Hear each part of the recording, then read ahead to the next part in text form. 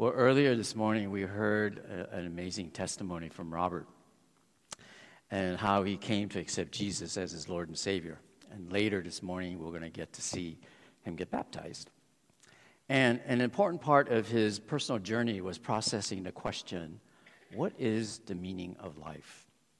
Why am I here on earth? Now, that's a profound question. And if all of us are honest about it, we've all struggled with that question sometime in our life. We often question, why was I born? Why am I here? What's my purpose? And if I am only here for a moment and gone tomorrow, is that it? Is that all that life has for me? Many of us in this room have heard that same voice, like Robert did, telling us life is not meaningless, that we have a purpose that is eternal, and that voice is from God. God has a plan for you and me, and it is in this book that we call the Bible. His plan, his love for us, is expressed in the words that are written in this book. We have been in a series based on the Gospel of Mark, and we began the series with Pastor Andrew telling us that Jesus, the Son of God, started his ministry here on earth proclaiming in Mark 1, verse 15, the time is fulfilled and the kingdom of God is at hand. Repent and believe in the gospel. The kingdom of God, which is often called also the kingdom of heaven in other gospels, other parts of the Bible, is where God is present and people are doing the will of God. This place is both here and now and also in the future, in the afterlife. The kingdom of God is so important that Jesus tells us in Matthew 6, verse 33, during the Sermon on the Mount, where he's telling all the people who will listen what it means to be in the kingdom of God. He says in verse 33, but seek first the kingdom of God and his righteousness, and all these things will be added to you. The kingdom of God, the kingdom of heaven, heaven itself is very significant. So my question for all of us this morning, is the kingdom of God or the kingdom of heaven or simply heaven in your daily life? Do you wonder about heaven? Or are you more preoccupied with worldly things? There's a saying, my hands are full. Right? Many of you are familiar with it. It means I'm too busy with what I'm doing to take on any more things or work or task. And there's another similar idiom is I only have one pair of hands. I mean, that's often what us parents say when we have little children trying to ask us to do more stuff for them. You just say, I've only got one pair of hands. The question for all of us to think about this morning, what are your hands full of? What are your hands holding on to? And maybe God is asking you to let go of those things so you can grab onto something or someone better. This morning we will look at Mark 10, where Jesus comes to a man and invites him to let go of something. And I want you to put yourself in the place of that man as we hear his story.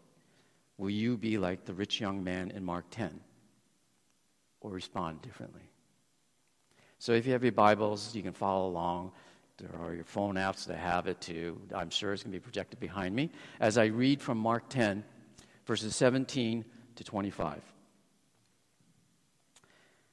And as he was setting out on his journey, a man ran up and knelt before him, that being Jesus, and asked him, Good teacher, what must I do to inherit eternal life? And Jesus said to him, Why do you call me good? No one is good except God alone.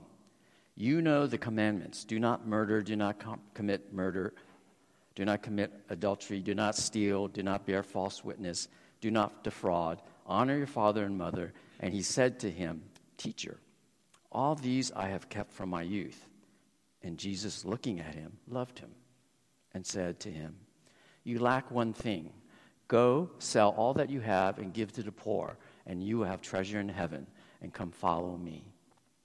Disheartened by the saying, he went away sorrowful, for he had great possessions. And Jesus looked around and said to his disciples, How difficult it will be for those who have wealth to enter the kingdom of God. And the disciples were amazed at his words. But Jesus said to them again, Children, how difficult it is to enter the kingdom of God. It is easier for a camel to go through the eye of a needle than for a rich person to enter the kingdom of God. And that's the word of the Lord. So we are introduced here in Mark 10 to a man who is apparently young and rich. So how do we know that? Obviously, verse 17 tells us this person is a male, a man. And in verse 22, it says he has great possessions, which generally we translate to meaning he's rich. Now, how do we know he's young? It's not really clear in this passage. It doesn't say he's young, but apparently it is a case that the people who translate this put this title to this section, the rich young man. Well, if you know Eastern culture, often there's a deference to elders. So we know that this young man, apparently this young man, or this man actually went to Jesus and knelt.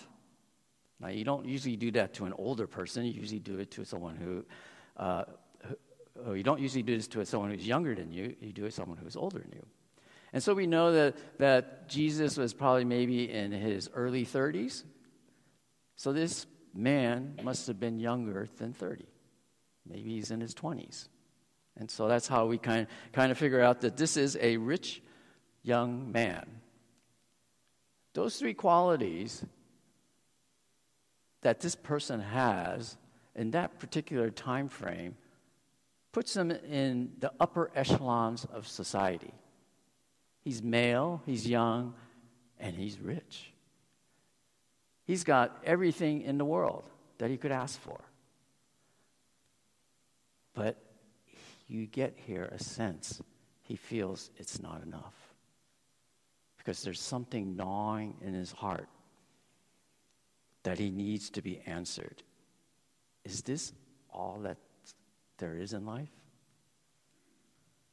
So he comes to Jesus because Jesus has been preaching, talking in the area, and he's gaining a reputation as being a very good teacher and someone full of wisdom. And so this young man comes to Jesus, and he has a big ask. He has this question that he poses. In verse 17, he says, "Good teacher, what must I do to inherit eternal life?" There it is, that question. Is there more to life? Is there an afterlife? And so this young man, this rich young man, asked Jesus, "Good teacher, what must I do to inherit eternal life?" To his credit, the young man asked a great question. But at the same time, his question demonstrates two problems that he just didn't get it. The first problem is that when he came to Jesus, he said, "Good teacher," showing us he did not recognize who Jesus was, that being God. And Jesus, playing along, sees that this young man doesn't recognize him. He gives a hint by saying, "Why do you call me good? No one is good except God." The second problem I see here is that the young man asked about what he could do, what he could personally do to inherit eternal life. And we shouldn't blame him because that is the world he is most familiar with. Actually, probably that's the world many of us are familiar with. A world that is based on meritocracy. A world not different than ours where you are judged, evaluated, rewarded by others. But God looks into the heart of a person to see the motivation for doing.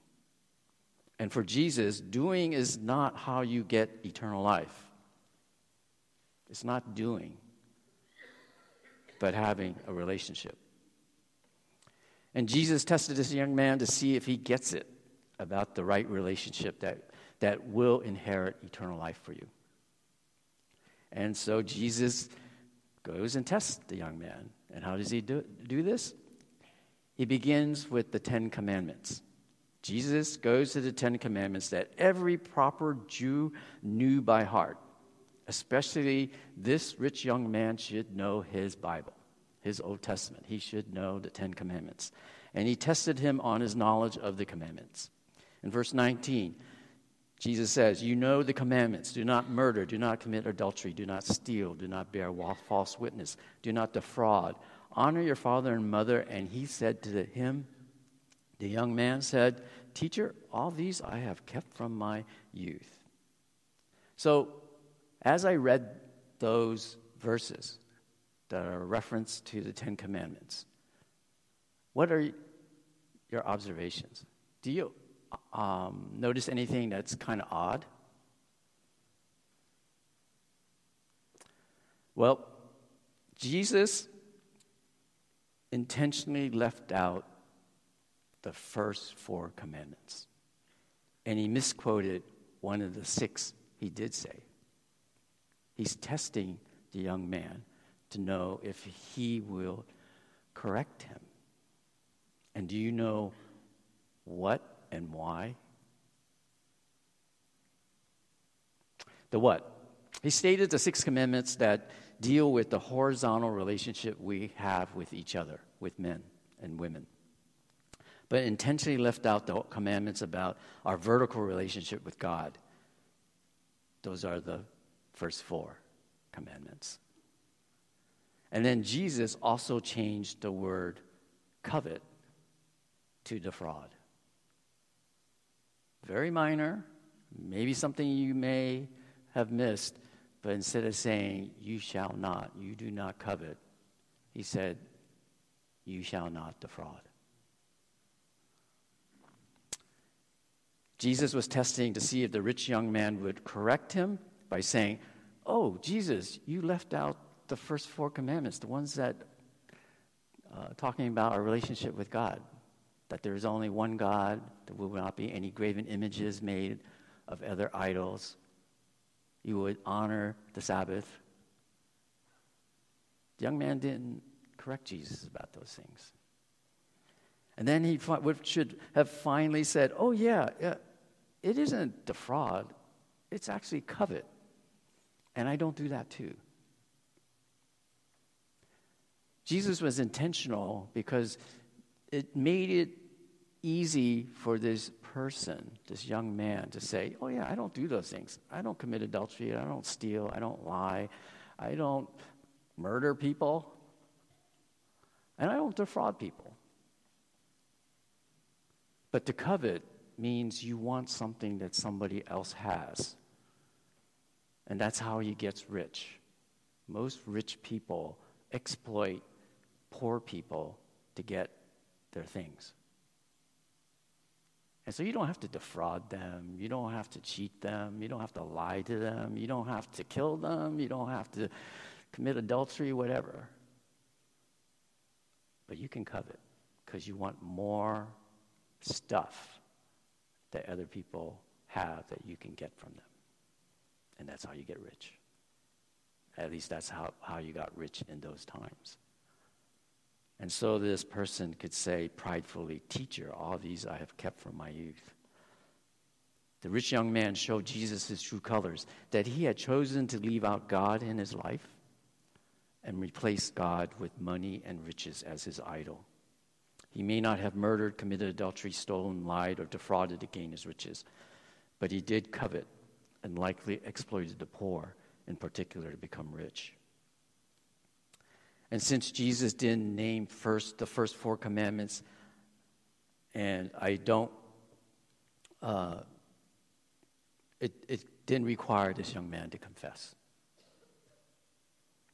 As a response to the young man's answer, Jesus gave him a bigger tell. And we see this in verse 21. Because what he heard from this young man broke his heart. But the scripture says Jesus loved him. And out of his love, he said in verse 21, you lack one thing. So what is this one thing that this young man lacked, or did not have?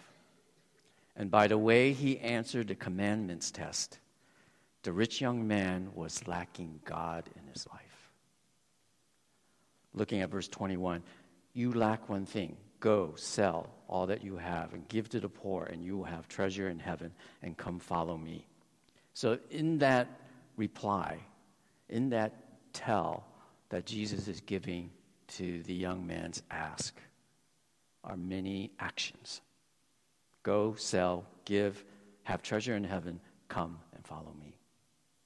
Now this story, this particular verse is the one that hangs up a lot of us, because it's taught in many ways. Many argue, is this commandment, or seemingly commandment to this young man, to go and sell everything you have and then give to the poor, is that for all of us? Some will say, no, it was just particular to this young man, that Jesus is only talking and only relevant pertains to this young man. I don't think so. Because if that's the case, why is this thing recorded for us for thousands and thousands of years after the fact for us to read, if it's just for this one person? So there must be a person that, for us to hear about this person's life, that we need to apply to our own lives. So I disregard that argument. Now, the flip side is it applies to all of us. Now, I don't necessarily go all the way to there. At least in the context that I'm trying to emphasize, and which I think is the more emphasis of this particular story, to the question, how do I inherit eternal life?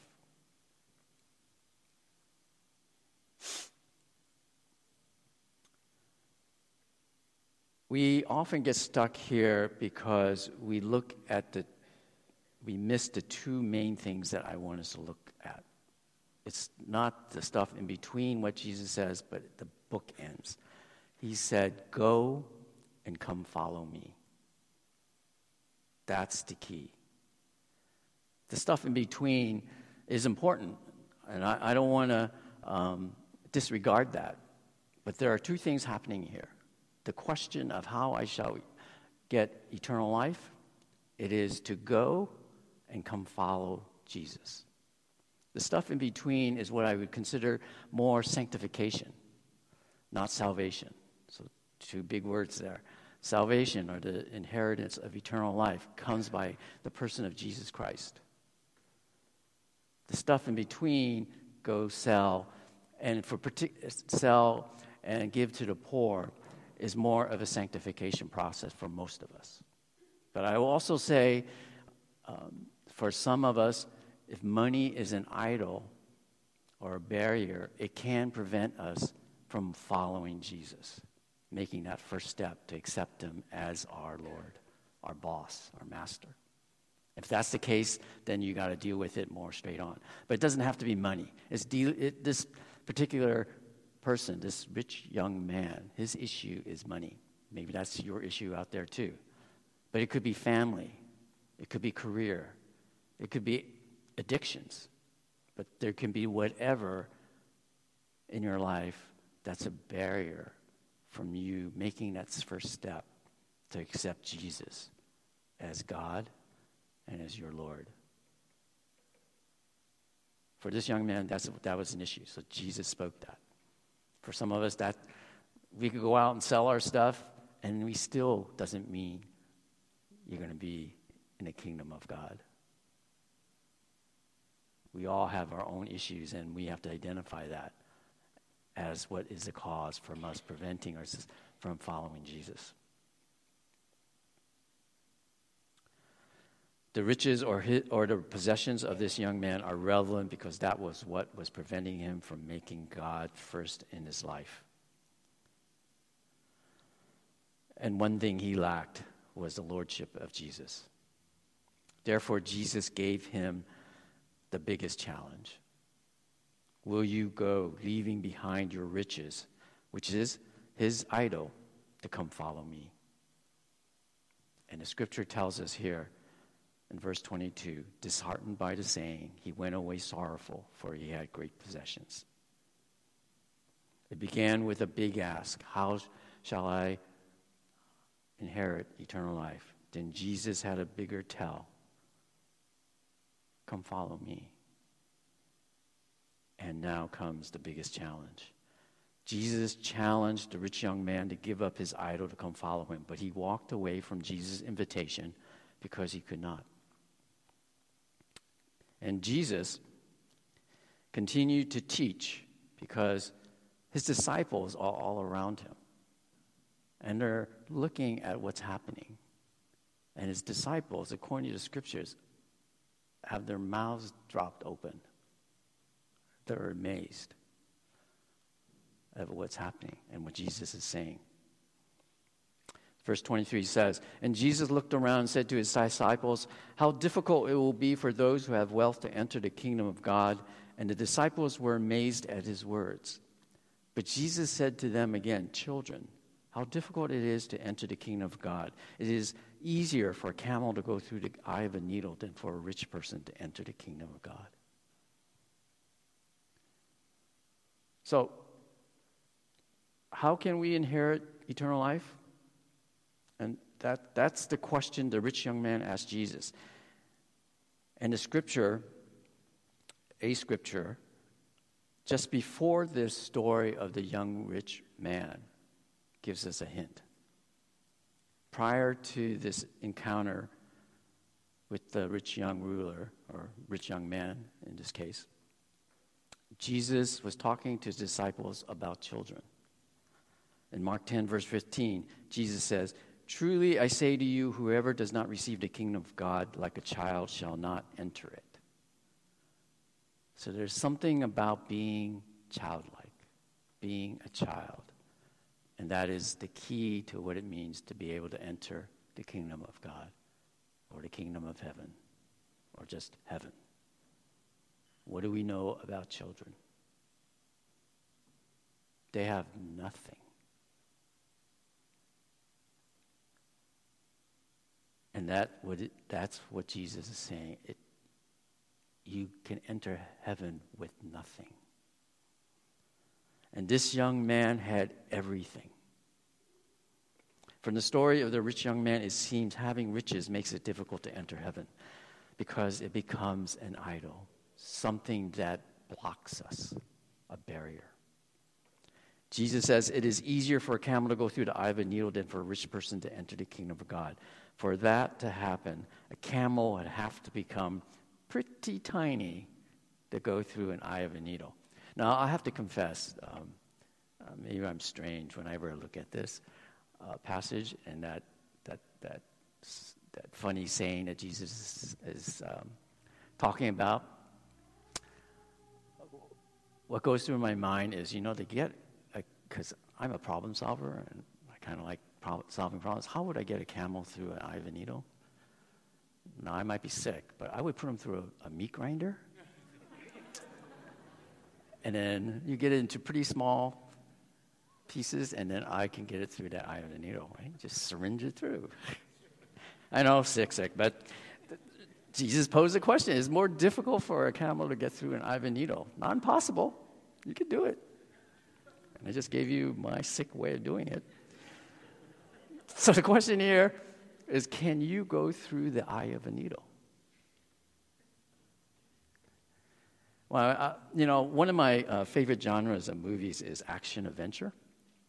And so oftentimes in a lot of these kinds of movies, a character in the movie will be hanging off a cliff or hanging onto a building, and it's crumbling, and it's shaken, and eventually it's going to fall apart. And there's another hero or friend that's reaching out with a saving hand. And the person that's clutching to the building or the falling cliff has to make a decision. Do I let go of what I have and trust that I can grab onto the hand that's reaching out to me? Hands are full, but can I release and trust someone or something better? That scenario is, for me, a metaphor of life for many of us. That we are holding on to so many things that it prevents us from grabbing onto something and actually someone better. And that better is Jesus Christ. The things we are holding on to are not necessarily bad, but can still hold us back from following Jesus. And so I kind of want to demonstrate that visually through a little demonstration here. I have here up here these bags and suitcases. And this represents all of our possessions, all of the things we hold on to. And then, as I said, it doesn't always have to be good things. Sometimes there are bad things that we hold on to. And this duffel bag represents maybe all the pain, all the disappointments, all the hurts in our lives that we hold on to. So there are good things, bad things, but our hands are full. We're holding on to these things. And these things prevent us from grabbing onto the hand of Jesus. And so I'm asking Caitlin to come up because I need a helper here. Why don't you thank her for coming up? She will hold on to the things for me and life that represent what we hold on to, the good things and the bad things. And this is the eye of the needle. This would be embarrassing if it didn't fit. So, for her to enter the kingdom of heaven through the eye of the needle, she's going to have to do something. And that is, she's got to let go. Right? She's got to let go of the things in her hands. All right, thank you. Now, what else all right, one more thing. What also will make it easier to get through is that Jesus calls us to surrender. And what's the universal symbol or act of surrender? Hands up. Huh? Oh, yes. You'll be in trouble if you're in a... Sorry, Lord. So the universal sign of surrender is hands up, which will make it much easier to get through the eye of the needle. Thank you, Caitlin.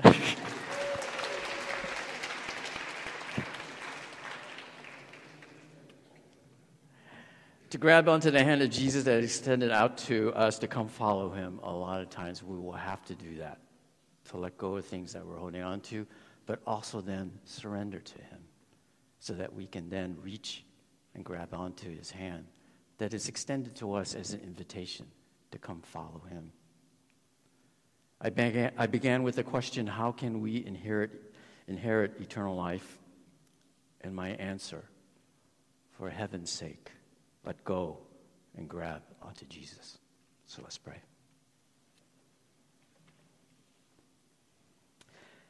Heavenly Father, thank you.